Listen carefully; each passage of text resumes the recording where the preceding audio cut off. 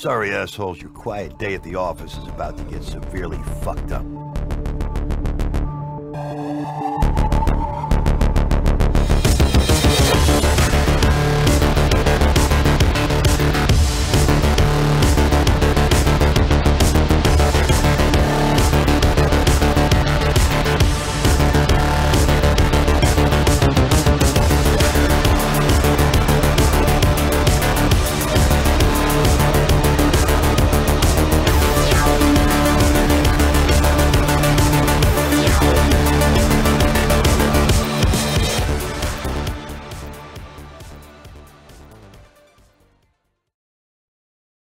Guys, welcome back to the After Action Review. You know me. I'm Nick Guy, the world's most okayest Green Beret. And with us tonight, we have Curt Carpenter. And we're going to do things a little bit different tonight.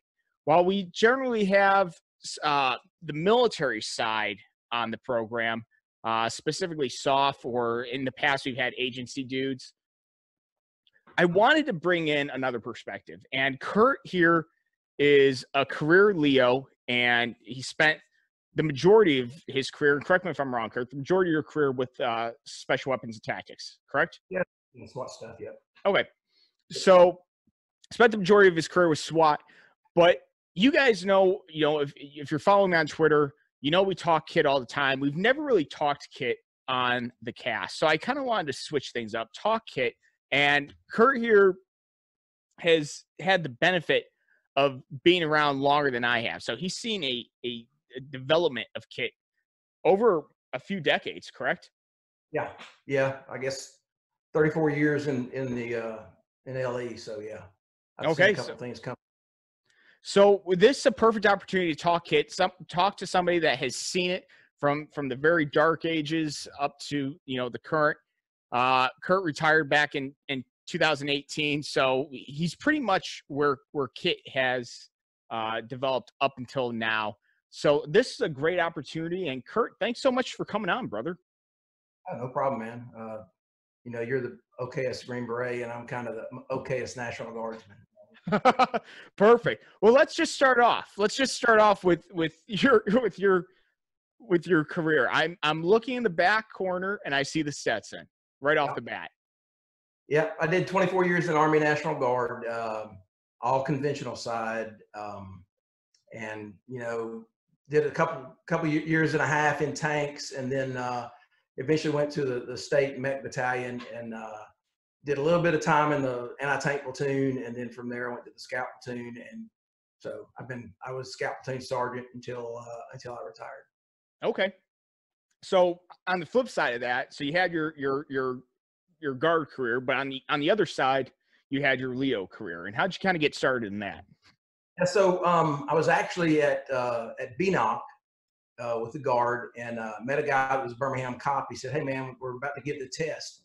And I said, "Yeah, okay," because I wasn't doing anything. I was a kid, I wasn't like 21 or something. So he said, we're about to give the test. You want to take it? And I said, "Sure." He said, yeah. And he was also telling me about this new cool shooting stance that they were learning. It's called the Weaver. And so I was like, so just for my edification, what year was this?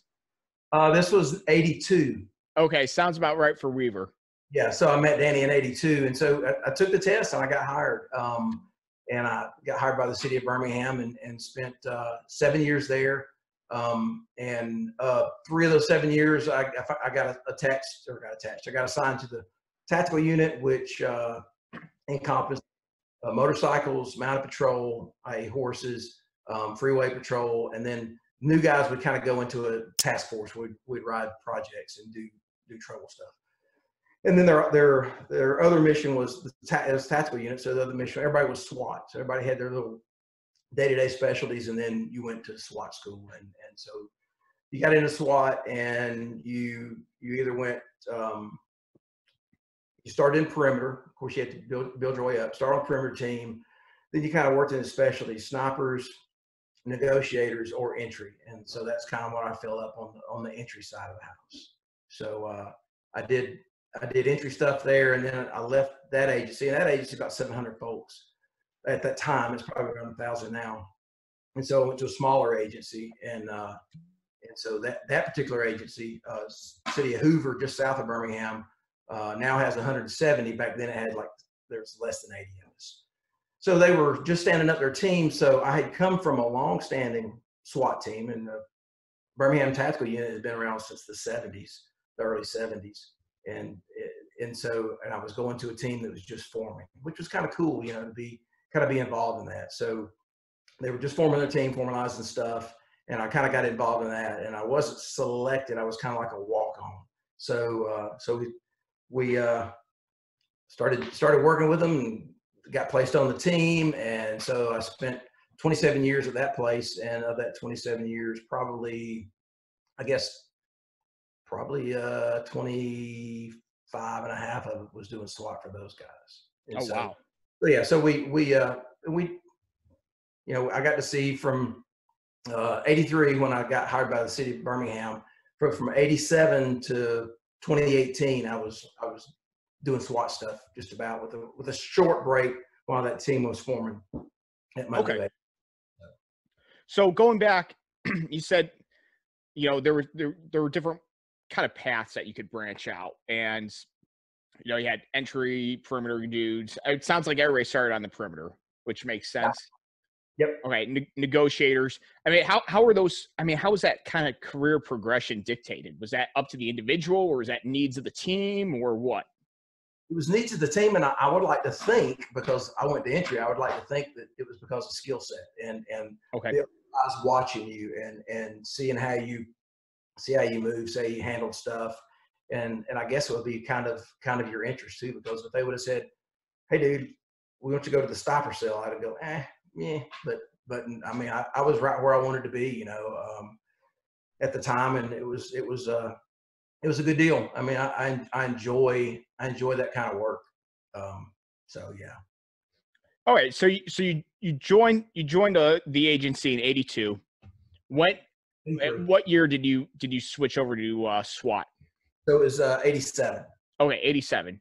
All right. So we know a lot of people, you know, make the argument, all right, you had the militarization of U.S. police forces and things like that. Everybody talks about it. And I'm the first one to say, hey, you know, you have great cops and you have not so great cops, just like you have great soldiers and not so great soldiers in terms of things like, you know, preserving civil liberties and things like that. Listen, that's all moot, because the whole militarization thing, you know, these are all lessons learned from, you know, concepts going on overseas, or even if it's just as simple as people crying about like SWAT teams rolling around in MRAPs, and they don't realize that the United States government sold that, you know, they had this fleet of MRAPs that weren't being used. So they sold them on pennies on the dollars versus buying a purpose-built armored personnel carrier. But all of that aside, 1987, going back that far, my God. So you had the Miami shootout, which was right around that time. I think that was like 86, correct? Oh, hold on. We lost audio. What do we do? Oh, there we go. It's back. It happens sometimes. Yeah. So, all right. So like 1986, the Miami shootout had just happened, correct? Yep. Okay. So kind of with those lessons learned, and now you're in a more tactical unit. You're working a job where you're making entry, and your chance of getting into a firefight are a little higher. Walk us through, like, what was your kit in 1987? Weapons, body armor, you know, how is it laid out on you? Like, this is incredibly fascinating. Well, you know, so coming into that time frame, there were still a lot of Vietnam vets that were, in fact, my first team sergeant, for lack of a better term, at tactical unit was a MACSOG Vietnam vet. So there's a huge influence of those guys that were still working the street, and they were still around, man, and they were doing the business. And so those Vietnam vet guys, as they towards the end of their I guess their shelf life or whatever in law enforcement, because your knees and your back and stuff starts going out. So I remember those guys, and so really, I mean, we used to just turn our hats around backwards and put on body armor on perimeter.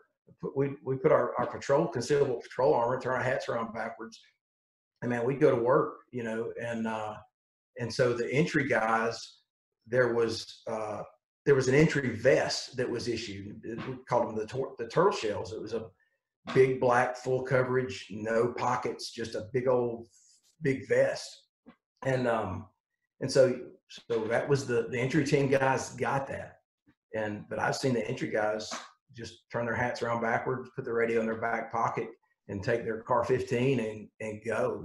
So you kind of had that, but body armor was kind of coming around. Body armor kind of started hitting really, really hard in the 70s, like the late 70s, and it was just now getting more and more wearable.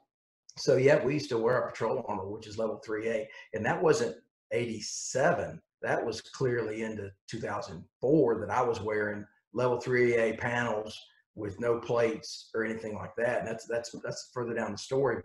But yeah, that's kind of my kit was my kit, and I've got a picture. I'll send it to you. A picture of me and a partner, and I rode motors, and my buddy Ted rode horses, and so there was always kind of like this. I mean, because Eagle was coming, Eagle Industries was coming around, so all these companies were kind of getting spun up, and so we were kind of at a gear race to get gear, and some influences came over from 22 SAS, with Princess Gate, and so you see drop leg holsters, and drop leg holsters were the freaking straps were, guys rocking them right above their kneecaps. That's crazy. It's so stupid. I think Safari probably could cut. I don't know if they take that stupid strap out. I mean, you could probably take $15 or $20 off the price of a 6004. So anyway, so our kit, it was pretty much standard stuff. I mean, you go out and you get some nylon stuff, but I remember the first SWAT holster I got was one of that UM84, which was the Beretta. The Beretta, the UM84 was the Bianchi model number, the M9 holster, I think. So for the Beretta. So I remember getting one of those, and then from there, me and Ted were kind of buying stuff, and I bought an ABA mesh vest to go on with the snap and the Velcro grid thing on it, and that was probably 80. Well, it's going to be 87, 88, something like that. And that's when some of that stuff, to me, in my world, that's when that stuff was kind of rolling in. Now, it could have been on the East Coast, LAPD, because LAPD is the Mac Daddy of SWAT in the United States. But that stuff was kind of getting to us, and it was getting in the catalogs, and so people were purchasing the stuff, and so my original loadout as I got on the entry would have been the vest and maybe my UM4 on a hip extender. I think that's what they called them back then, and I was rocking a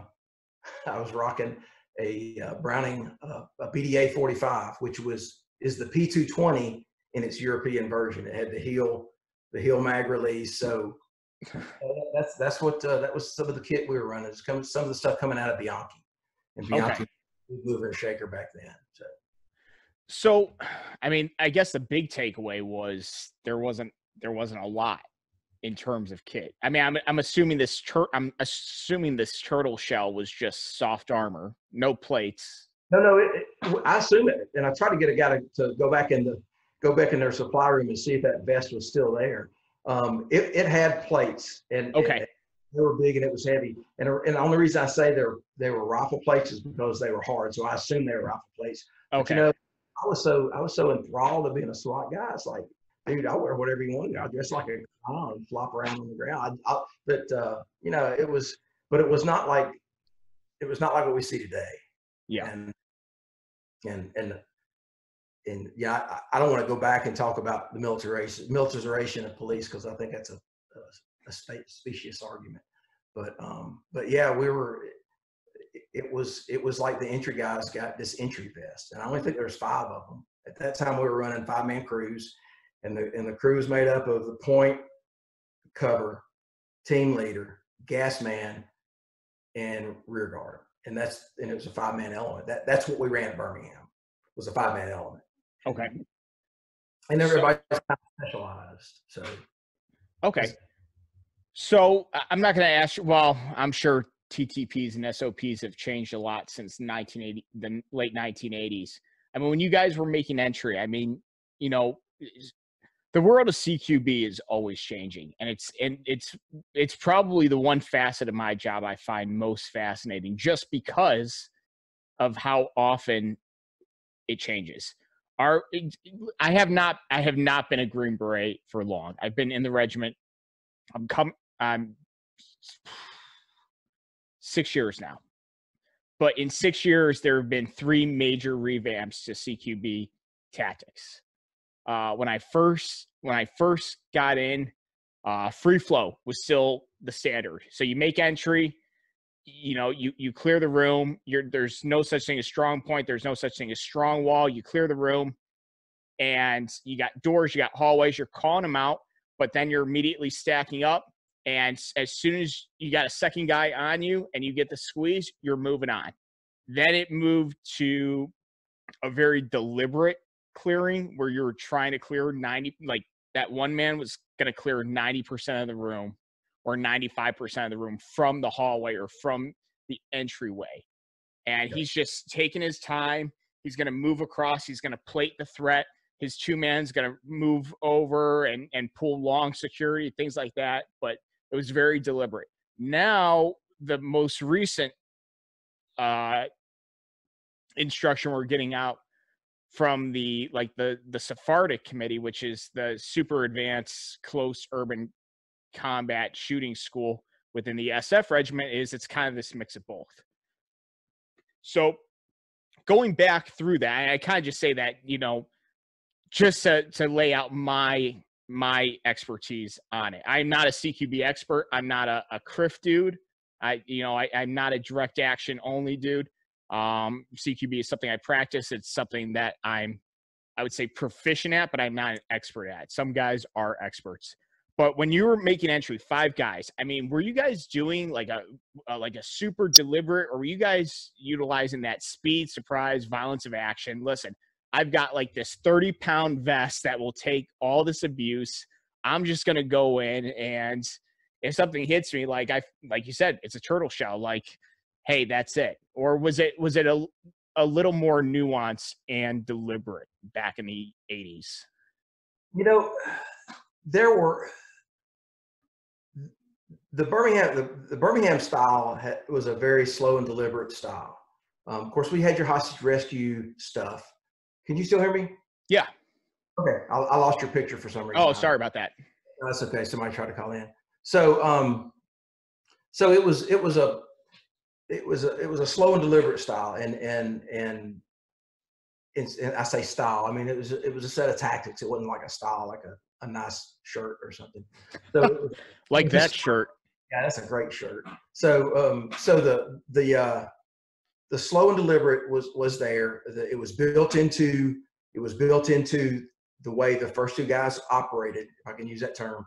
But that was basically their deal. Hey, first 2 guys search and cover. 1 guy searches, 1 guy covers, and so that's kind of the way things work. Now, when we made room entry, and we're pretty much running a strong wall, but we did not have points of domination. We did not have, you know, move coming off your wall. Those kind of things that are those control measures that I think are important. So we didn't have those. But you know, get a little bit deeper into the 80s, especially when I got to my other team, we ran a lot of dope warrants, and so we're coming out of the 80s where cocaine is king, and it's like hair on fire. Let's go, which was a lot of narcotics warrants were ran like crazy, man. And so you know, there was a dichotomy between what was going on at SWAT and what was going on at narcotics about how they ran warrants. And so at least during that time period, SWAT did not run narcotics warrants. And there's a way to mitigate that with threat matrices and things like that. Of course, yeah. Yeah, so kind of getting a little bit deeper, into my career. We were presented with some stuff around Y2K. We were presented with some information, and so we changed a little bit of the way we did things. And the guy presented it really well, but he was using some numbers that I never was comfortable with. Like where people occupy the room. 86% of the time, people occupy this space in the room. It's like, okay, if you're going to give me stats, I need to know source. So, so we kind of got away from doing what I've been taught, and we started kind of doing this thing, which was kind of a center. It wasn't like center of the room working exterior, but it was not running walls. So anyway, we adjusted that for a little while, and we stayed there, and then we kind of got back. We kind of got back to, points domination. Keep your wall where you are. And I don't think of this as anything that TTP slaying, because all this stuff is on YouTube anyway. Yeah. So it's kind of come back around, but I really don't remember. And of course, you gotta give me a break. I don't remember everything because that's been a long time. But I don't remember in SWAT school them having any kind of form other than number one goes one way, number two goes the other. Number one's never wrong. Number two supports number one. And I ran into a little bit of a change of that in the mid '90s when I went to some training from a guy that was a 22 SAS guy. And so his was direct to threat. You go to threshold, step to the threshold, identify the direction you want to go, and go to it. And if the threat's in the middle of the room, you bore down on the threat. So it was go in the door and find threat and move to direct threat. So there wasn't what you'd have with what a lot of teams are doing today of run strong wall or even, and then there's some teams that are running some other things, opposing corners and things like that. But what I do see is, what I have seen is that built for an 18-year-old Army private, that step by step by step by step, what I've seen that has been infused into the law enforcement side, and I think that's a good thing. I think that one of the things that we needed on the LE side, at least in my experience, was this is the steps, and this is what you do when you enter into space, and this is where you go to, instead of this just run through the wall, run down a wall and go wherever you want to in the room, because it all works really well and trying to good in with the cold gun or even simunition and force on force stuff. But when you add the live fire component into it, if people aren't where people need to be, that's when you run the risk of people getting blasted, and that's not cool at all. So that's kind of where we entered into. But we were doing, slow and deliberate, search and cover, mirrors, pies, all the stuff that I think you can do. And if you need to go faster, you used to do those things faster. And obviously mirrors have been replaced. We used to have a little rayovac battery that was bolted to a bus mirror, and that's the way we would look, and that's the way we would bounce slide into a room with that. It's kind of awkward, never worked, and but it was what we were doing. But now, of course, you have other things. Now we're flying drones down the hall, and we've got throwbots, and so technology has changed a lot of stuff. Of course, we didn't even started talking about ballistic shields. Yeah, that's fascinating, and I think that's always kind of a little bit of a separation between the military side and the law enforcement side when it comes to like CQB and CQB tactics. When I was active duty side, we did have a little bit of law enforcement interaction when I went through when I went through SODIC, which is the group level sniper school, not like the schoolhouse sniper school, but the group level sniper school. We had Kentucky State Police snipers come out to our range, and we were shooting with them, and that was kind of my first taste of like how, it's kind of a similar world, but it's a different world. And I don't know like why it shocked me, why it was going to be so different. Because like police snipers aren't taking 1,000-meter shots. They're, at most they're taking 100-meter shots. And, and that was kind of like this thing that we saw. Like, yeah, you throw steel out at 1,000 meters, if they've never done that, it's going to be a disaster. But then we saw them like, with paper at 100 meters, like these guys' groups were incredible. I mean, these guys were just stacking rounds because that's what they were training for. That was their job. And I have no idea why that came as a shock to me. I'm like, why would they be shooting beyond anything, than a couple hundred yards or meters? But ever since I've gotten to the Guard, it's kind of opened up this world of like tactical exchange of knowledge with certain federal SRTs and things like that. The training that we do with these guys, and that was my big takeaway. They're very deliberate on the entry, but again, that goes back to mission set. Like, when we enter a room, it's because we're clearing an objective or we're going after a high value target. Like, we're going into the room and yeah, we run no shoots all the time, but typically, we have intelligence and things like that are going to say, hey, there's bad guys in here. So we go in, we're drawing down, we're ready to shoot. A little bit different for law enforcement. So it makes sense with the whole, a little bit more of a deliberate entry. So also, I mean, what's the mission? And of course, exactly. This thing got this conversation got spun up by a guy that was asking about equipment, and my response to him was, "What's your mission?" So, I mean, why do you want? I mean, he didn't really ask about plate carriers. He's asking about side armor and plate carriers. But I had a conversation with a guy today about plate carriers. He's CONUS. He'll never go anywhere but CONUS, and he'll never go anywhere but CONUS in a security guard job.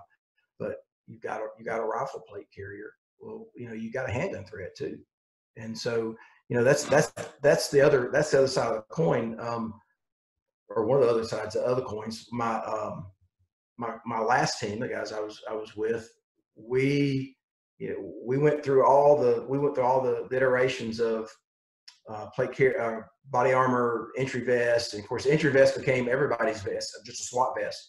And of course, we went from Snap Grid to Molly, PALS, and so and then of course it went with the big bicep armor, big throats, groin protectors. So we had all that, neck protectors on the back. And then since GWAT, and of course we're getting a little bit ahead. So what happens is we on the cop side, we see what's going on over there, and it's like, oh, those SF guys, they're wearing plate carriers and plate carriers only. We should do that. And so now we start wearing the stuff that we see the cool guys wearing, because we're the cool guys at our agency. And so when we start asking our question, of course, our body armor that we had, the tactical vest that we had, and by this point we had acquired plates. So we finally got people to purchase us plates, which is another story in itself. So we were plated, but we're running our plates in SWAT vests with soft armor, 360 degree around the waist, and so you had pretty much good full coverage. And so we got into the thing. Okay, our body armor is about to go out of date. This current trend of wearing plate carriers and plate carriers only, how do we feel about it? So I remember Chuck and I sat down and we got to talking about it. It's like, man, we still got a handgun threat here. Yeah, we got a rifle threat, and then of course this is America, and so we have a rifle threat, but we have a handgun threat. So when we go to rifle armor, and the plates designed to fit and cover the vitals. So when if that's all we're going to go with, then we've got no armor protection beyond the plate, and so our fix to that was we will maintain level 3A coverage, and we will wear plate carriers, but you have to deploy with both. You can't You can't run your plate carrier and plate carrier only. And I think that's a smart way to go, because you get the mobility. I mean, that tortoise shell we used to have, I mean, it was like if it was big and heavy and bulky. But you could move it around in it if you were 24 years old and still had all your knees and back and stuff. And so anyway, but yeah, that was our deal. We need to maintain soft body coverage with as much wraparound protection as we could without getting too wild with it, because we went through the cover 6 phase, and that kind of goes back to the late 90s. And cover 6 was a Safariland product. And if I'm correct, it was the first SWAT vest to come out with bicep protection. And I want to say that's going to be the late 90s. Okay, so I mean, was this because of the it's funny, just like everything in the military, everything is driven by lessons learned. But in the law enforcement, like I said, back in '86, you had the Miami shootout. All right, we went from, or at least the FBI went from revolvers to semi-autos. Late 90s, you had the North Hollywood shootout, and being outgunned, out armored, things like that. So my quick question is, I mean, was that a catalyst that kind of spurred the introduction of things like deltoid and bicep armor? And I'm not sure if there was a particular incident, but one incident that was regional to us was the Cobb County incident where 2 officers were killed making entry, and they were and it was a 5-man element, I believe, going through the door, and the guy shot, and of course not there, but I believe they got shot through the shoulder, through that flank, and so the first guy got hit. The number 4 guy gets hit and goes down. Number 5 guy pulls him out. Number 5 guy goes in. He gets hit and goes down. And I know it was a shotgun. I can't say what gauge. I can't say what kind of round he was shooting, but it killed both guys. And so that was and that was 99. And that was kind of the impetus for my team. We said, hey bud, talking to the boss, hey man, it's time to re-up in armor. Why don't we re-up with these Safariland cover 6s? Well, and so that was reportedly Ron McCarthy was a LAPD, and he's a grandpa SWAT. He's probably great grandpa SWAT now. So Ron McCarthy, I think, had something to do with the design of the cover 6 sold by Safariland, and that was the first one with bicep armor. Of course, from there, everybody started putting bicep armor because that's what, I mean, they were all competing, and so we ran through a section of those cover 6s. It wasn't my favorite vest. It was kind of long in the body for my taste. It almost created the need to run a drop leg with using all the strap. So, but yeah, so that kind of came up post 99ish for us, because that's when the fellas in Cobb County, Georgia, lost their lives on that entry, and that was just one of those things that came out. Yeah, they were flank shot. We don't have flank protection. So then we got the big dust up on my team in 2004, and we were still running soft armor only. So that created the impetus for my team to go get plates. Our first plates we got from, there's this big church in that city, and they do the 4th of July thing every year, and they have this thing where they honor the different services, and so they would play this melody of the different service songs to include the Coast Guard, and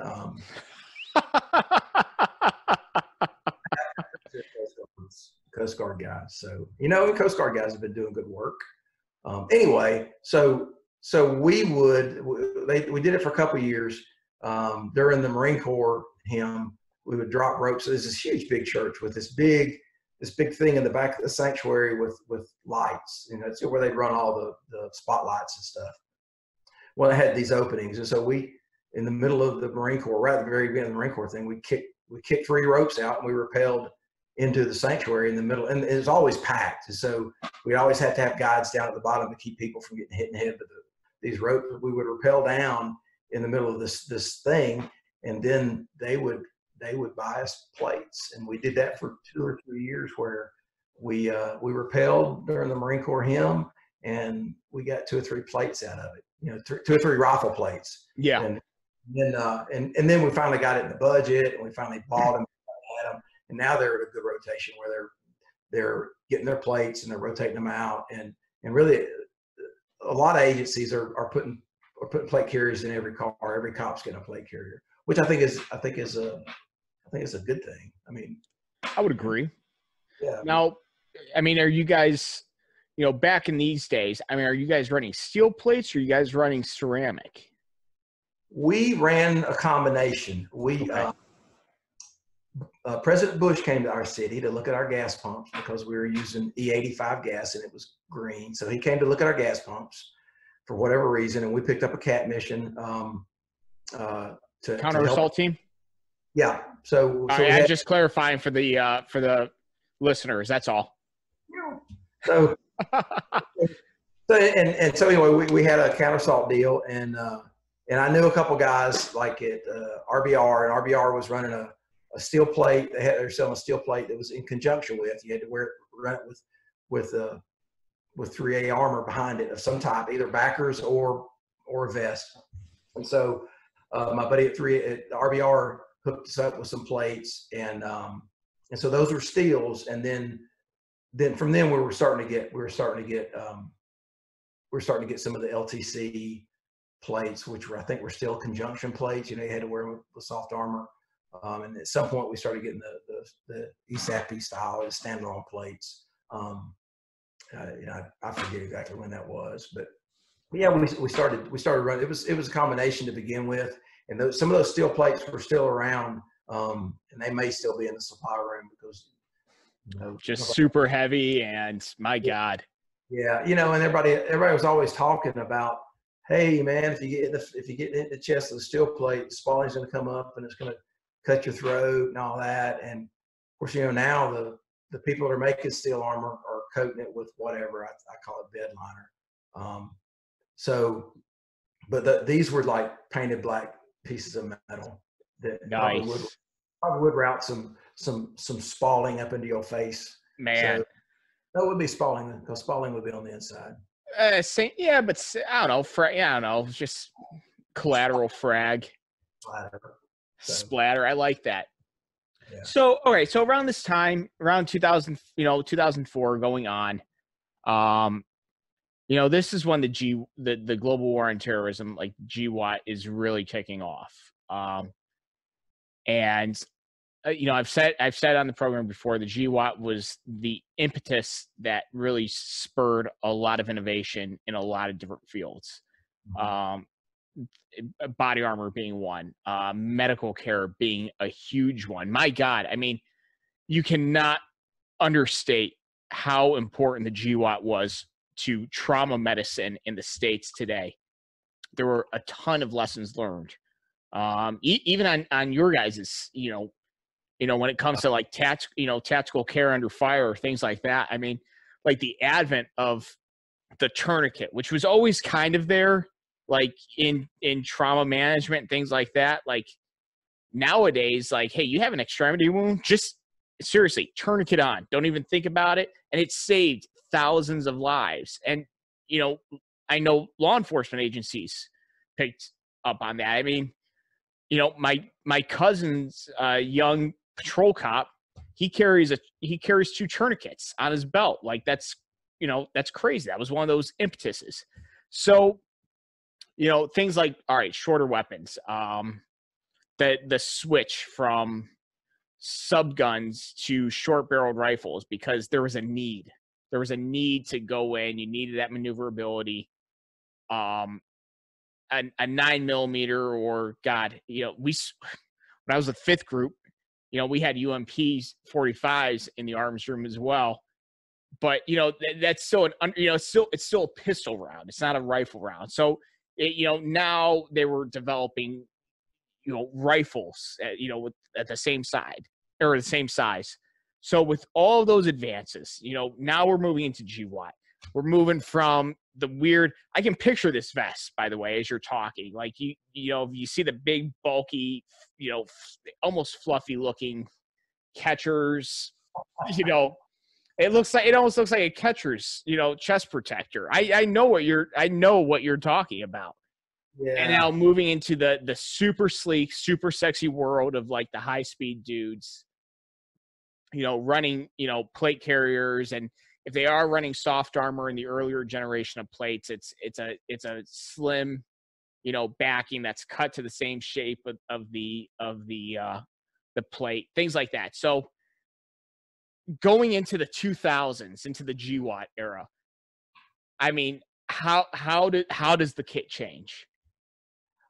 Well, you know, it kind of didn't. I mean, we were still running we were kind of still getting into the plate stuff, and we were still wearing the SWAT vest, and the SWAT vest now was no longer the entry vest; it was the SWAT vest.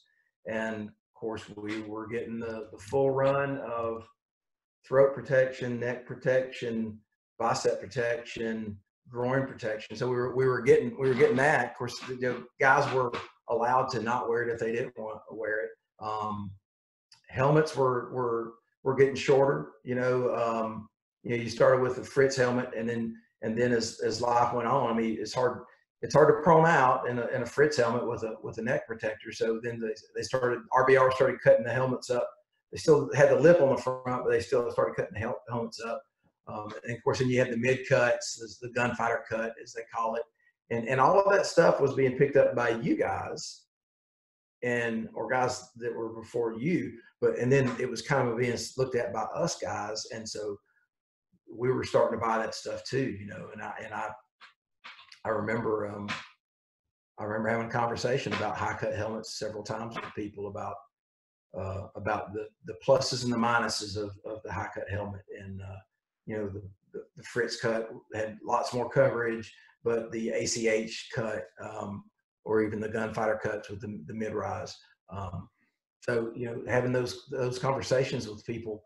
Of course, now you're not gonna find a SWAT guy probably in a lot of agencies that doesn't have a complete high rise with Peltors or MSA hanging off a rail and some of the other stuff on their helmet, which I think is good. I mean, you know, you go back to that militarization thing. As long as bullets fly the same and geometry stays the same, we need the best thing that we can get, the best technology, and I don't care what it looks like. We need it, and it's how we use it is where I delineate. Man, as long as the Constitution's still in play, as long as we have courts, and our job is to make arrests and bring people to court so they can be judged by jury of their peers. You know, we're not getting militarized. We're just wearing some of the stuff that has shown that it works. So you talk about tourniquets. You know, I remember mentioning tourniquets to my brother, who's a paramedic, and he was like, "What, tourniquets? No way! Don't do that." And I said, "Dude, it's you know, they're using them every day. They're putting them on every private in the Army. They're putting a couple cats on every private. You know, why shouldn't we be out here running tourniquets?" So yeah, I think those things. Of course, I was out of the green side before we started getting body armor, and before we had the OTVs. I mean, the Ranger body armor stuff was kind of coming in as I was going out, but it was not getting to the scout platoon in the Alabama National Guard. I can tell you that. So you know, it's kind of like stuff was happening over there, and things were getting better. And with since 1776, every war has brought out something, either technology or tactics or medical. You know, you go back to 1898, the Spanish-American War. You know, we came up with the fix for the disease that came out of mosquitoes down there, and I think the tactical medicine, TCCC and TECC, I think that came from there, and so the idea of we can't wait on certain people to come and treat us. We need to treat ourselves right here. And you know, blood flow is blood flow, and stopping blood flow is not I mean, I don't get anybody mad, but stopping blood flow doesn't seem that hard to me. If it's a certain part of the body, I can tourniquet. If it's not a certain part of the body, I wound pack. And it's, you know, it's not rocket science. Now the whole fixing of all that stuff and reattaching limbs and crap, that's somebody else's gig, man. That's not mine. But you know, our SWAT doc used to tell us, and he was a doc over. You know, he went downrange with a reserve company, and he said, yeah, man, lives are being saved by tourniquets. Over there, you know, and it's not causing. Of course, yeah, I went through basic training in '79, and tourniquet was the last thing you wanted to do. Oh my gosh, you got to direct pressure, elevate the wound, and then if it's the very last thing, you gotta put a tourniquet on, and you have to make it out of a happy rag and a stick, and just know when you put a tourniquet on a man that you're damning him to lose that arm or that leg, you know, or muscle, you know, or muscle or nerve damage. And you know, my SWAT doc's telling me, he said, man, they've had applications for hours without any kind of loss of anything. So, you know, why wouldn't we? And I mean, just in our area, I know a cop up in North Alabama, he saved 2 people putting tourniquets on 2 separate scenarios.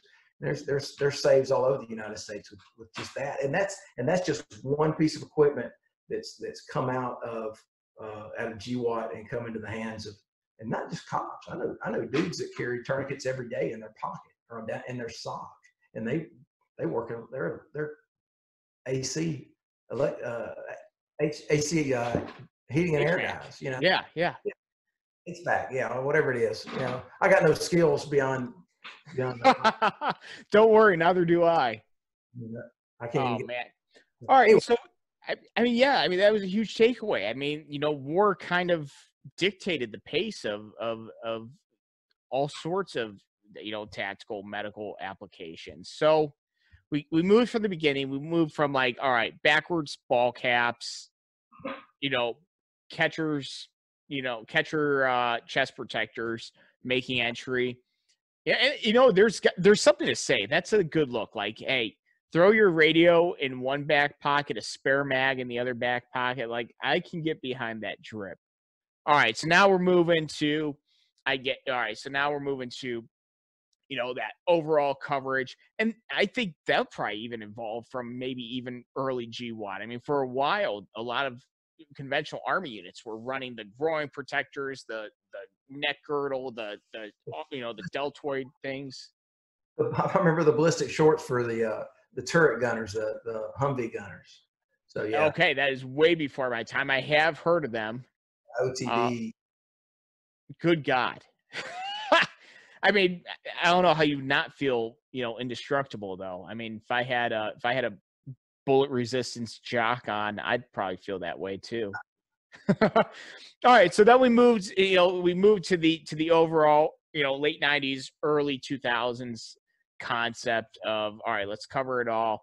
You had the helmets you're describing, I imagine they were similar to like the old PASGAT helmets. Yeah. You know, okay, yeah, lip on the front. Okay, big, bulky, whatever. Awful leather band on the inside. Yes. So we move from that. Okay, now we're going to we're going to ballistic plates with soft armor inserts.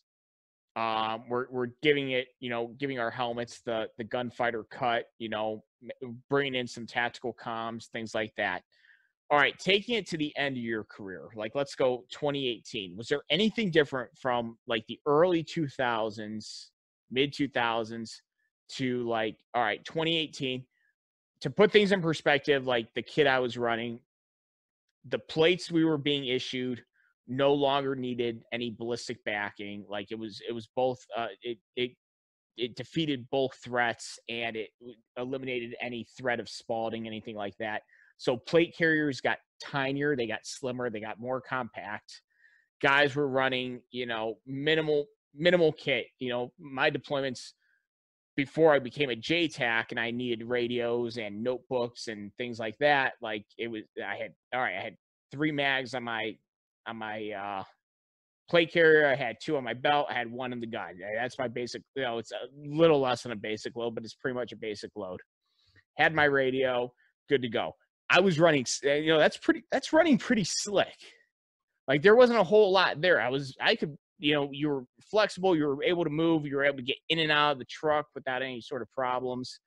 That's kind of like where we are, like that minimal, let's cut down on the weight. Let's cut down, let's maximize mobility. When, come 2017, 2018, I mean, was there anything drastically different, like from those mid 2000s? Oh yeah. From Y2K to 18 years later, most definitely. I mean, because stuff had gotten lighter and things had progressed in the armor world. And I think some of it, some of those things that I think some of the stuff we teams that I saw and the teams, and I've got some friends, and they've got team commanders that have a high influence of soft guys. And one guy's a Force Recon dude, and the other guy's a 18 Bravo, and so that you've got these team commanders that have that background. So we're seeing, I mean, we're still seeing some dudes that are wearing the old school SWAT vest, with bicep protectors, and because they want to, and that they feel like that's their thing. But the options are, I think that the options being there, the choices to run different things, I guess, because if you're going to go bang around in the woods, the last thing you want to do is go in there looking like the Stay Puft Marshmallow Tactical Man. You may want to go to plate carrier only, so you have the things that you need for that particular operation. But my last picture that I ever took with my team boss Chuck, I mean, we were plate carriers with our soft armor underneath, and running our 3M helmets with our Peltor headsets and our 10.5-inch upper LMT Colt combo. So yeah, it was you guys really went all out with those LMTs, didn't you? Well, it was a fight. We you talked about the 9mm stuff. We were a team that was at some point vastly invested in MP5s. And so we were, not all of us, but some of us were particularly very fond of MP5. And what else do we need? I mean, this is done cops, special operations cop stuff, great and wonderful things for years. Why should we want to change? Why do we want to go to a rifle? The rifle's is going to go through anybody we have to shoot. It's going to, it's a typical, the rifle's going to keep going until it hits a big fat tree. And it's like, no, dude, no, we're not shooting armor piercing ammo. We're shooting the most modern stuff. And so we had a big fight about rifles and MP5s, and it got to where all of our MP5s were in a safe, and all of our dudes were toting ARs. And the question came down from people above, hey, we're having MP5. They're in the safe. Why? How come we're not using them? Because they're not as effective as what we got and what we're running now. And so we actually finally got shed all those MP5s, and it was time for them to go. And in my time, I carried several 9mm submachine guns, and I was glad when I gave up my MP5. I mean, because I carried that Beretta M12 thing. I carried the Steyr M81, which is kind of like a grease gun and 9mm with a little wire stock thing. And I carried MP5 and a couple different variations. And the day that I was able to give that thing back and carry an AR, man, I was happy. I was happy. But I guess I militarized myself. I don't know. Also, you're not a slave to trends like I am, because I'll tell you what, there's listen, a roller delayed blowback on a closed bolt gun with the slap on the charging handle. Hell yeah, see, that's what I'm talking about. See, that's sexy. That's some Hollywood stuff right there. tell you what, and it's when you had Sergeant Major Vining on, and he was talking about the grease guns. See, because when I first joined and I went to basic and AIT, man, they took us to the range and handed us a grease gun because we were tankers. I mean, it was a 19 Echo, and so it's like, here, hold this, point it that direction, shoot it, and shoot the coolest shooting gun I've ever shot is the grease gun, and you know that slow. And then all that inertia going forward, and and the bolt that's to me that is the gun of guns. And the fact they were using those suckers for HR missions, whoo, that's pretty cool. Oh yeah, with no sights too. Just sights, yeah. Yeah, let's saw off that barrel and get rid of these sights while we're at it. Man. And a correction, I said that it was manufactured by the Ford Motor Company. It was not. It was manufactured by General Motors. Oh, really? Yes, the M3 grease gun was manufactured by General Motors. I always heard that they were like $12 to produce or something. The government. Yeah, I mean, well, the Thompson was a little too pricey, I guess. Oh, man. there was a Thompson when I first got to Birmingham TAC. There was a Thompson. Get the hell out of here.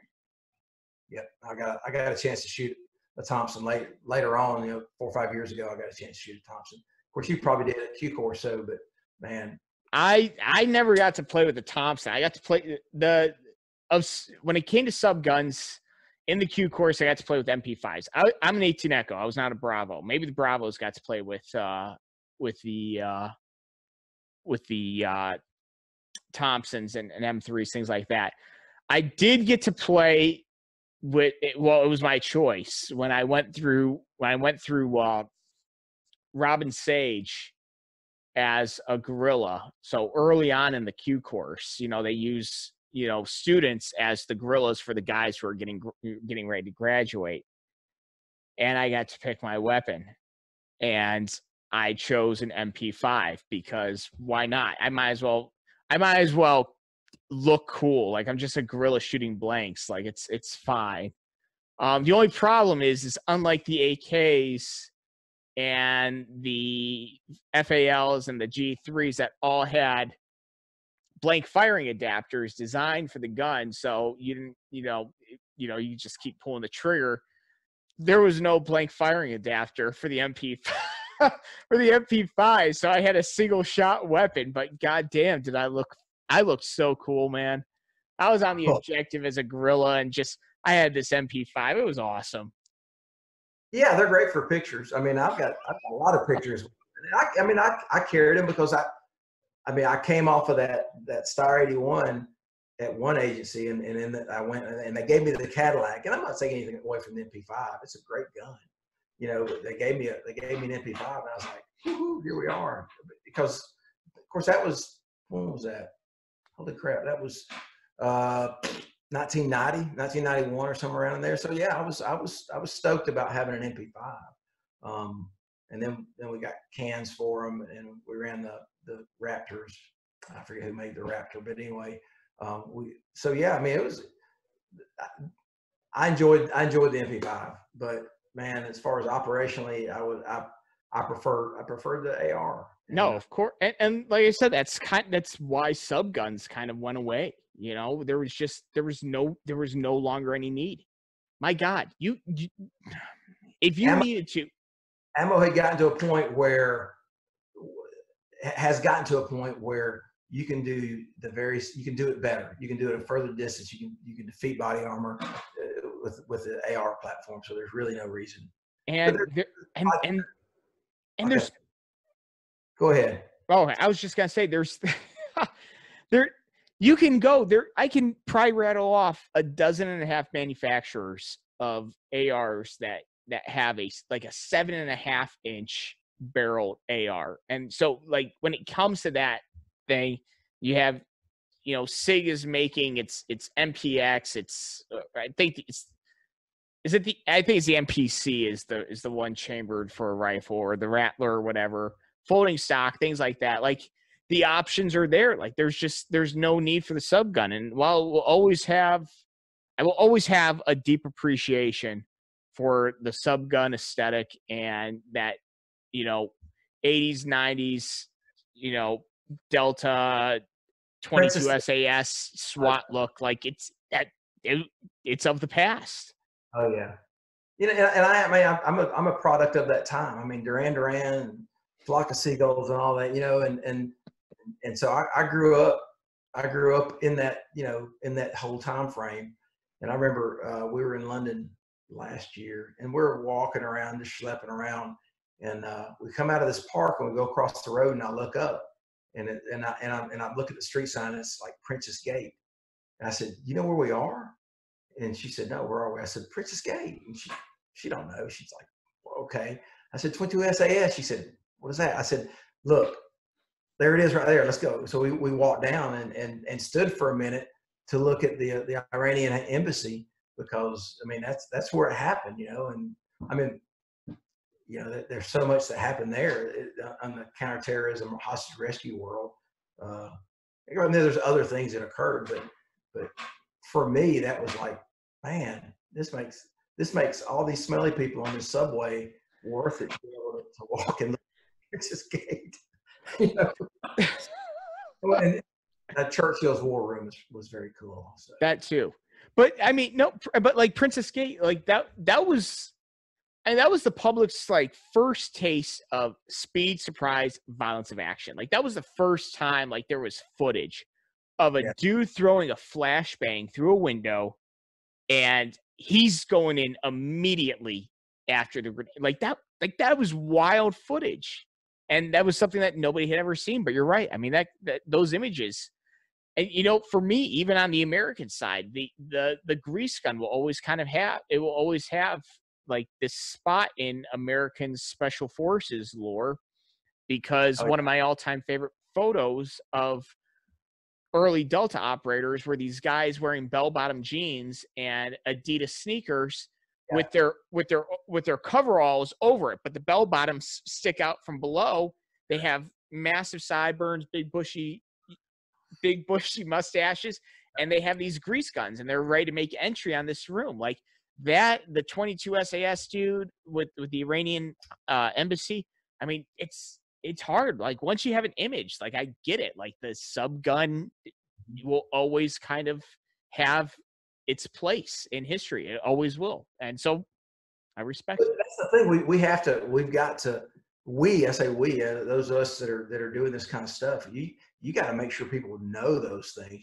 To me, you got to make sure those kids know this. That's one of the reasons I want to do this. I mean, of course, you know, and then I listened to just about, I guess, all your casts, and when you had Sergeant Major Vining on there, and that dude's talking about the operation that he was on. And man, I remember waking up in high school in April of that year, and President Carter apologizing for what had occurred. And then I'm listening to that guy talk about being on a burning plane. And yeah, man, that's history stuff, you know. And of course, right now, my point, everything to me right now is legacy. You know, everything that I have done, I'm not going to ever do again. I'm never going to kick a door again. Never going to get into a stack unless I've been some kind of a training thing ever again. And so I'll never step off a truck or anything. So everything is legacy. And I think part of the legacy needs to be, let's go back and let's make sure the kids that are doing it now know about the dudes that were doing it back when I was a kid. And you know, those lessons have got to be learned, and they got to be brought forward. And so I think that's my gig right now is like, I need to tell people some of the junk that I know and where it came from. No, I mean, absolutely. That's the whole reason I did this. Like I said, when you and I had talked on the phone last week, I was like, listen, this started off as kind of like some news program, and it just, I didn't even enjoy watching like my first couple of episodes. And I was like, but what if we kind of change this to like kind of this living encyclopedia of guys who have done incredible things. And, you know, and I was amazed when I listened to him. And I told Greg, my buddy, I said, hey, bud, this dude, this guy has all sorts of dudes on there that are like Viking warrior dudes. And you know, I'm going to get on here and yap about the helmet, you know, that I But no, but it's still important. Like I said, that's still important. Nobody realizes it. You know, everybody, like I said, you have this picture, right? And you know where I'm getting this picture from? And I'm really going to, when I say date myself, I'm just going to allude to how young I am. You know, I'm 30 years old. But like these big puffy soft bottom, like soft armor SWAT suits, like that stuff was like in a video game I played when I was in high school, like Rainbow Six. It was Rainbow Six Vegas, and it was like some counterterrorism, hostage rescue, like, and the bulkiest, most, you know, powerful body armor you could get was like this massive monstrosity. So you know, that's all I know. But unless you played the video game and, you know, you're in, you know, law enforcement, like, you're not going to know, because you take a look at a dude and you say, wow, that kit's awesome. Well, shit, 30 years of 30 years of innovation went into what you're looking at now. And there were dudes like Curt Carpenter, who was making entry with the marshmallow vest, a backwards ball cap, and a radio in his pocket. And listen, if you don't respect the hell out of that, I don't know what you will, because going into the room is scary. Yeah, I know. At some point, I was wearing a helmet, and that's another story. Because a buddy of mine, came off active duty and got in the Guard, and was with the 82nd, and somehow he had a helmet, and it somehow it ended up in my hands. And so, you know, I did what all SWAT cops do. I spray painted it black and wore it on operation. And in this particular operation, I don't remember if it was because the guys with the gas launchers missed, or because it was just, hey, we're gonna have not overlapping sectors of fire. We're going to have redundancy in our plan. So you guys are going to launch with the launchers, and Carpenter, you got the helmet. We're going to get a ladder off the fire truck, and you're going to go up this ladder, and you're going to deploy gas by hand through this into the second story window on the ladder. You got the helmet, and that was the second time the helmet got me special consideration. So they I got video, got a picture of it, me on top of the ladder. This is my Princess Gate moment. So I'm at the top of the ladder, and so brought me a little sledgehammer. So because it's double pane window, so I toss the sledge through, and then it's nothing more than that, because I'm right there at the window. So I put the sledge through, and I get my big old fat gas grenade, and just do a little shuffle pass into it, and then I start going down the ladder. And then I remember, as I'm going down the ladder, I remember, hey, firemen do a thing where they throw their feet on the outside of the ladder and they slide down the ladder real fast. It looks really cool. Yeah, it really does. And so I got a couple of little baby steps going down the rungs, and I remember that. So I could do that. So I throw my feet out on the outside, and I start sliding down, and my M17 gas mask. So, you know, that's where we were at the point. My M17 gas mask going. So, you know, but yeah, so anyway, we got some accolades for that operation, and the lady had shot at some kids and shot at a postman. So it was a counterterrorism thing, because she shot at a government agent. That's what I say. So anyway, so we get some accolades, and they want to, the mayor's committee for law enforcement smiley faces or whatever, they want to thank us. So the command says, all right, we're going to send Motor Scout, we'll send a mounted patrol guy, and we'll send one guy with a SWAT gear. Carpenter, take your SWAT gear. So I take my kit bag, and so we go up, and Motor Scout talks about riding motorcycles and writing tickets. Horse guy talks about riding horses and talking to chicks. And then, and so then I start going through my bag, and I'm pulling, I said, this is my entry armor. This will stop a rifle. And I'm probably making crap up, but this will stop a rifle. You know, the city issued it to me. This is my machine gun. It's a Steyr M81, shoots 9mm, blah, blah, blah, cyclic rate, and city owns it. And then I get into my stuff. This is my SWAT belt. This is a holster that I bought myself. This are my SWAT gloves. They're made of Nomex. I bought them myself. This is a helmet that belongs to me. And so except for the machine gun and the entry vest, everything belonged to me. And so just so happened on that committee was a former chief of police. And so he's passing in the hallway, the current chief of police, and he goes, "Hey, I saw one of your SWAT guys the other day."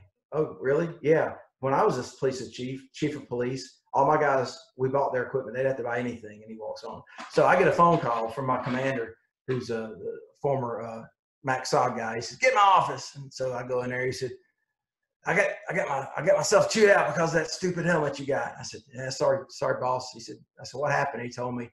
He said, "Yeah, the chief got embarrassed because the other chief made fun of him." I went, "Yeah, sorry, boss." And he's like, "Tell you what, until you hear from me otherwise, you're going to be T&E in that helmet. I need a report every month on how well that helmet's doing for you." I said, "Okay, roger that." So you know, this guy knew how to play the game, and so I, you know, that was just that helmet got me the gig because, hey, you got the helmet, you climb the ladder. And then there was one other where we were looking for some dudes that shot up a cop car or something, and we were clearing this house, and so they were like, "Oh, we got to go in the attic." And it was one of those squares, you know, right at the very top. And they put me on a 2x4 and they lifted me up and they spun me around like a human periscope. And I had my European release SIG and a flashlight. And they spun me around in a circle. And that's how we cleared the thing. And it was like, you got the helmet, you get to go up. So everyone's got helmets now, and I think it's a good thing. I mean, how many dudes like the cat down at the shootout at the club, you know, dude zero punched. I think he had a revision helmet and got hit right in the forehead, saved his life, you know. Yeah, I have a first group buddy who end of last year he was in Afghanistan, and he took a 7.62 to the ops corps. And yeah, it's a ballistic helmet, and I think it's technically rated at 3A. Like, it stopped an AK round, saved his life. Like, and again, like, first off, huge props for convincing an old Mac v SOG guy to, you know, like, look into helmets, because those guys were and listen, this is kind of like the fanboy in me speaking, but those guys were waging unconventional warfare in the bush of Vietnam, and they didn't wear helmets. They either wore boonie caps, or they wore their actual berets in combat, which I will forever be jealous of. That's such a good look. And if that just doesn't fly today. That there's no way that flies today. So I give you props for pulling one of those old guys into the 20th century. Oh, he's a great dude, you know, and I got stories about that guy, you know, and I got a picture of his recon team. I don't know if it was before or after, but either they were going or they were coming in out off patrol. And man, it's that typical picture that you've made. You took them when you were at Fort Benning in AIT, and you took them down range in front of a Humvee where a bunch of dudes are standing there with their junk on. And hey man, let's get a picture. And they all stand there, and everybody tries to look. You know, everybody looks tough because generally they probably are. But I've got that picture of that guy, and just a great old dude. You know, and I say old, he's tough as nails. But yeah, just he is in the Birmingham area. He is like this SWAT everybody knows. I mean, because the guys that were underneath him are either chiefs or they're gone. They're retired. But yeah, he's a great dude. His name, can I say his name? I don't know if I can say his name, but I got a ton of respect for him. But there you go. Yeah. So I ran across, you know, and you run across this small world, you know, and he was after he got out, you know, and got in the 20th group at some point. So he was a 20th group guy. But when I was growing up, I lived in Texas before we moved to Alabama. And so I go back when I was in Texas, I got into the worst nerd thing you could do. I got in ROTC. So I was in ROTC at a high school in Texas. I mean, and like you're below the band kids, you know, and I played football and I was in the band. And then I kind of gave up band, and then going into high school, it was the first year for ROTC at the high school. I gave up playing football to go to ROTC. So I mean, I skated low on the social ladder. It's all right. I was a debate kid in high school, so you didn't wear a uniform on Friday. Well, no. Now I did go to a prep school, so tie and blazer every day. So you combine that with the whole debate thing, and then in college I was on the mock trial team. I was probably the least likely dude to go the SF route. Really, yeah, it happens. Yeah, so I go back. I mean, and it's my teen year. I didn't graduate from the high school in Texas. I graduated from high school in Alabama, and so I have like an 8th grade education off of that. And so I go back, and the reunion's coming up. So I get in the car, and I'm single, and I go where I want to anyway. And so I drive back to Texas. And so it's a cool thing. I lived in Louisiana for a little while, right off Barksdale Air Force Base. Cool thing. I'm driving coming into Shreveport, Louisiana. And I grew up watching them go to Vietnam.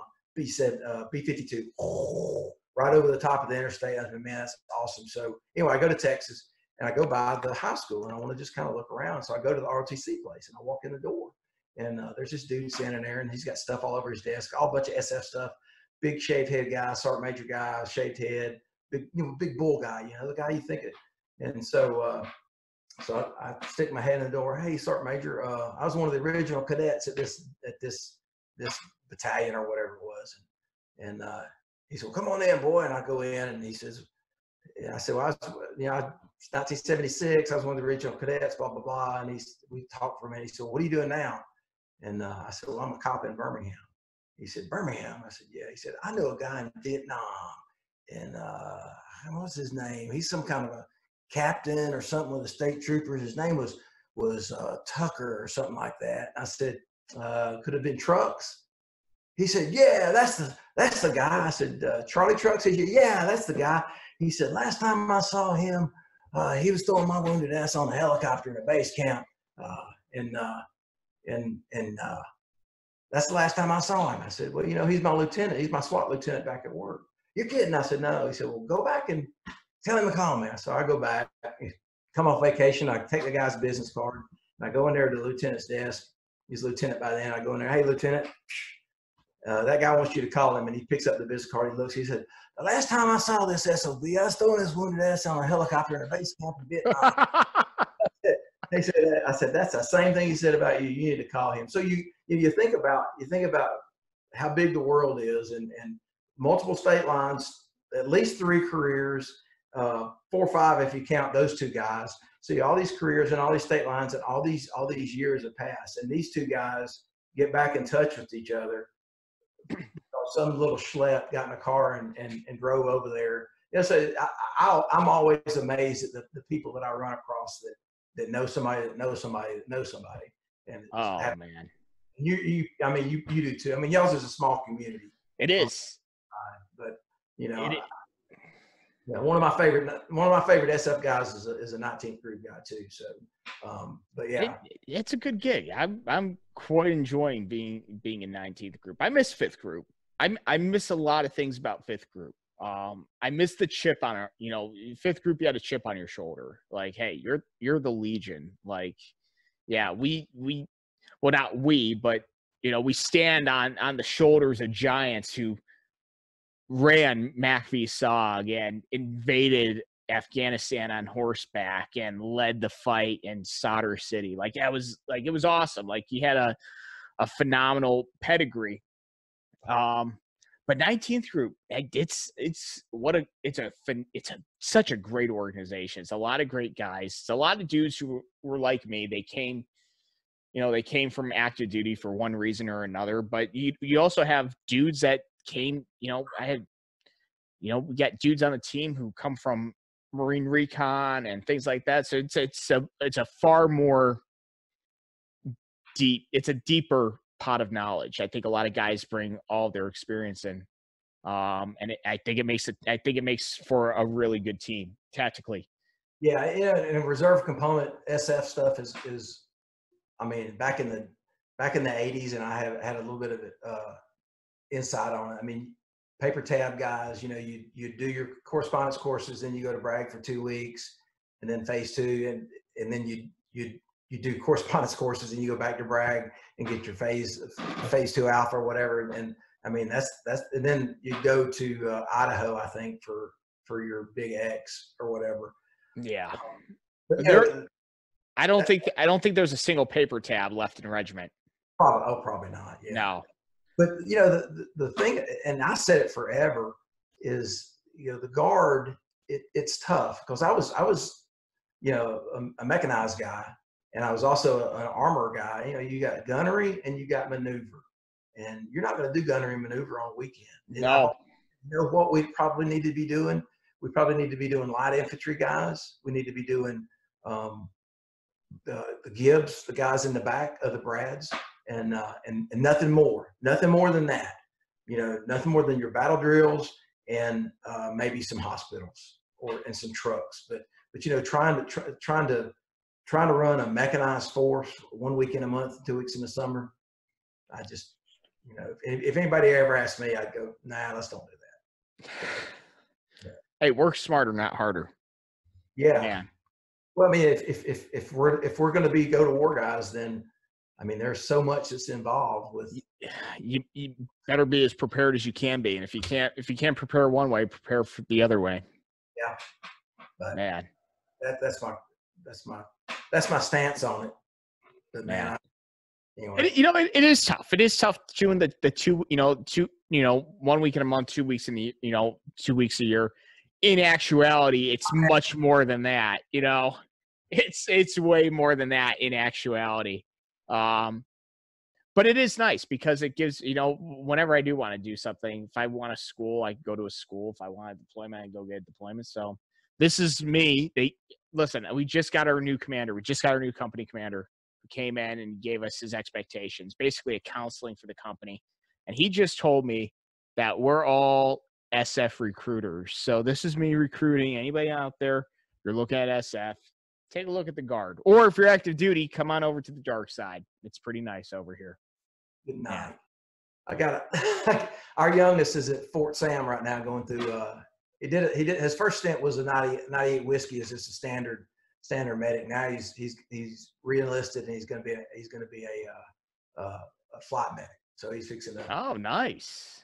He's at Fort Sam right now doing that thing. And so he's saying there's some in the course that he's in, there's some Guard guys in there, and they're kind of fat, you know. And so he'll get me down the road about fat guardsmen, and I'm like, dude, I know about fat guardsmen. I mean, they were sergeant majors in my battalion. So, but yeah, I mean, this last 20 years, I mean, the Guard has done its fair share of the fight. It has. It has. Operations, maybe not all the fighting, but they've done their fair share. They have. I give them credit. And, you know, 19th and 20th group also have pulled more than their fair share. So, absolutely. Listen, I'm not going to disparage. I'm going to disparage fat guardsmen. I'm going to do that. I disparage fat cops, fat firemen, fat preachers. I'll disparage, you know. But, dude, it's your job, man. It's just put down the donut and run a few miles, man. Just like you're busting that uniform. Well, yeah. I mean, yeah. If your career can kill you, you need to prepare a little bit harder. Yeah. Good God. Oh man, Curt, I cannot thank you enough. This was absolutely a good time. I learned a lot, which was that's always my number one priority doing this, is I learned something. I hope, you know, my listeners learn something too. It's a little bit different perspective. I got a question. Sure. Where could a guy get some first aid kits? Whew. Man, way to pimp me. That's a really good way to pimp me. I'll tell Curt, you want to know where to get some first aid kits? Well, I have almost a degree in mass communication, so I understand marketing. So where could a guy get first aid kits? Listen, I know a little place. It's called Solitac. Solitac.com, made by my buddy Demps. He's down there in Louisiana. Not too far from us. Well, not too far from you at all. He has cut his teeth as an offshore medic. That's where he learned his trade. So he Oil rigs. oil rigs. So his breadth of knowledge in medically is at least on the civilian side. You know, I will always say that 18 Deltas are probably the best medics in the world. And they're probably providing the best trauma care outside a level 1 trauma center that is possible. I've seen 18 Deltas do incredible things. But Demps is kind of like the civilian 18 Delta. He's doing dentistry out there. He's doing trauma. He's doing GP stuff. So thank you for the pin, Demps. Thank Curt, because that was phenomenal. So yes, solattack.com. He's making literally the best IFAKs that money can buy. And when I say that, I mean, he's not gouging prices. You guys take a look. You guys can go take, I'm not going to say brands, but you guys can take a look at all these other brands that are charging $170 for a freaking bleeder kit. That's insanity. And it's all crap too. They charge like $170 for like stuff you get at CVS. No, get the real stuff. Get the stuff that Curt and I, when we were rolling and we were doing way cooler things than we're doing now, we were rolling out with. Demps is he's gonna provide that to you. And Mrs. Demps is sewing up some really sweet kits. So you can throw that in your Boogaloo kit. You can throw that in your car. You can throw it wherever you want. Curt, my man, thank you for reminding me. What would I do without you? I'm just over here doing my thing. Oh, man. Me and the cats are doing our things. Hell yeah. All right. Well, Curt, I'm not going to keep you much longer. Thank you so much. This was a great opportunity to see the other side of kind of that world. It's a side we don't see a lot of. You know, I got plenty of Leos following me who follow this podcast. So you know, I heard an opportunity to represent them. I jumped on it, and you did not disappoint. So thank you so much for your time. Thank you for what you've done. And hopefully, you know, down the road, I always extend the offer to all my guests because I have such a good time with them. You ever want to talk anything? Come on. Just let me know. I'll give you a platform. We need to yap about leadership at some point. All right, we'll talk. You know, let's do that. You know, we'll do an episode all about leadership. Okay. Cool. Perfect. We'll get down the books. Curt, thanks so much, brother. All right, man. Take care. Take it easy.